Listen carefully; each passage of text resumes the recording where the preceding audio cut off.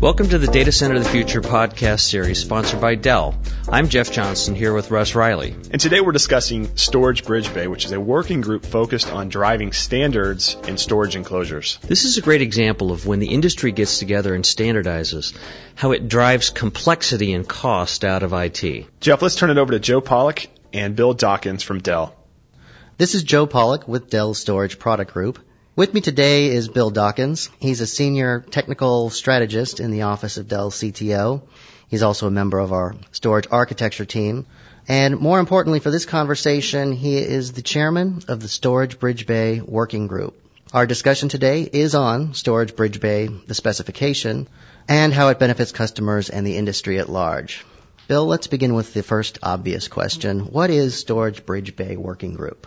Well, the Storage BridgeBay Working Group is a nonprofit corporation that was founded by people in the storage industry or companies in the storage industry that was formed to develop and distribute specifications that standardize portions of the storage enclosure.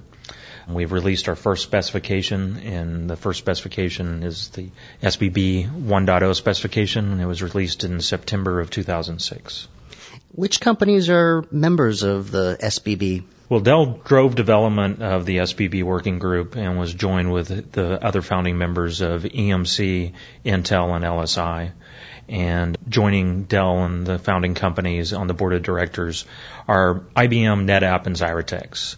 We have about 37 total member companies, including the board of directors, and that number is growing. A complete list of the membership can be found on our website, which is sbbwg.org. All right, so let's define Storage BridgeBay. What is it? Well, the Storage BridgeBay is a concept of if you have a disk enclosure, that enclosure will have a slot in the back that allows the insertion of an electronics package that gives that enclosure its personality, whether it's a RAID controller or a disk enclosure bridge card or something of that nature. So the BridgeBay is what we have termed that slot, and the SBB is standardizing that slot and the canister package that goes in it. It's the electrical and mechanical interfaces that standardize that allow these packages to be developed quickly and in a standard method. Why did Dell drive the creation of the SBB specification? Dell's involvement in the Storage BridgeBay is from the standpoint of we took a look at storage enclosures and noticed that people were doing a lot of the same portions around the BridgeBay. They were just doing it in a different manner.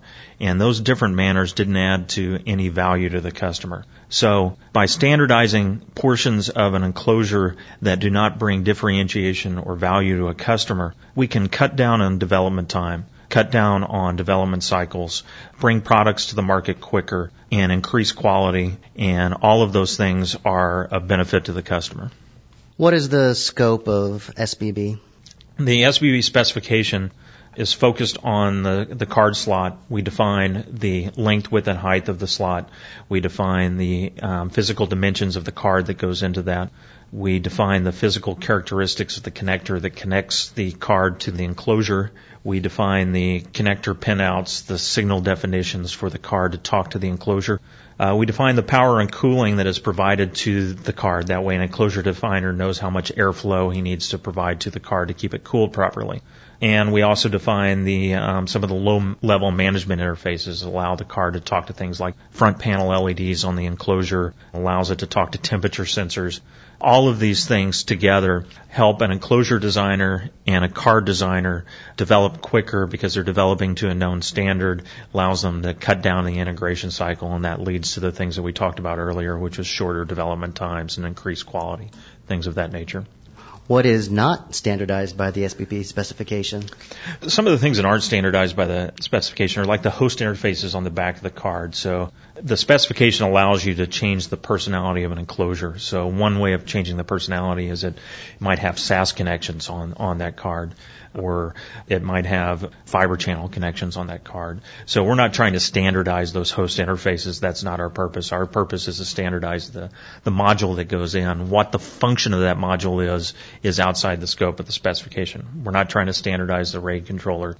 Other things that we're not standardizing is the entire enclosure. We're not trying to say how many drives it has to have, how many U's it has. It's just the card that gives that intelligence to the enclosure. We're not trying to standardize the power supplies in the enclosure. Obviously, the power supplies would change depending on what the enclosure looks like. And also, we're not standardizing the drive carriers. The drive connectors themselves are driven by other standards organizations.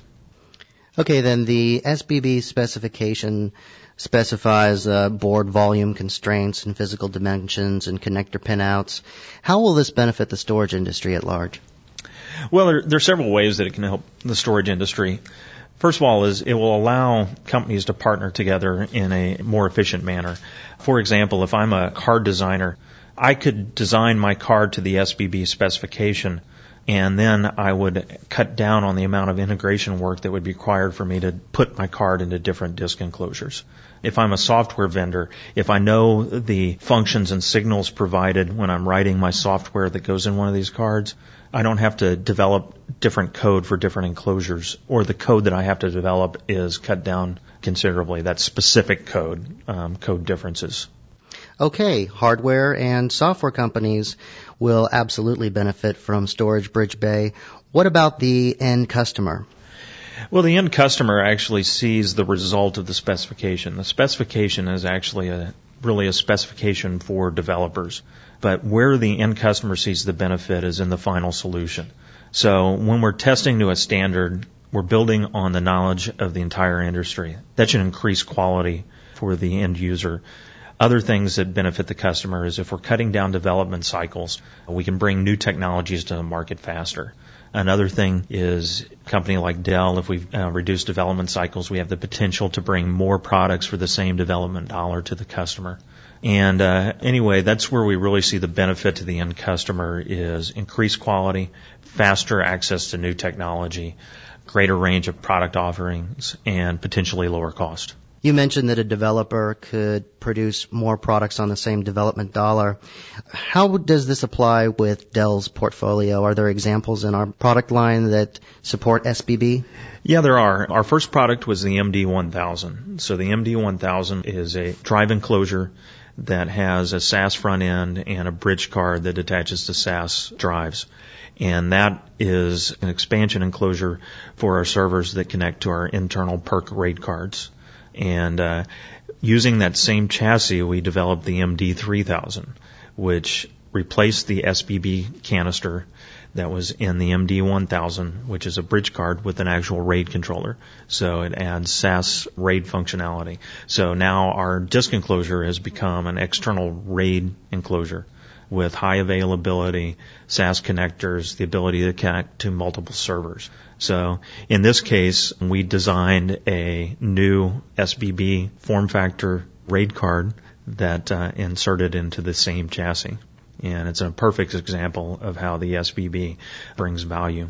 You mentioned two products from Dell, and they all have the same chassis, and really the only difference is the personality that goes in it. So obviously, there definitely is some plain benefits for customers around Storage BridgeBay.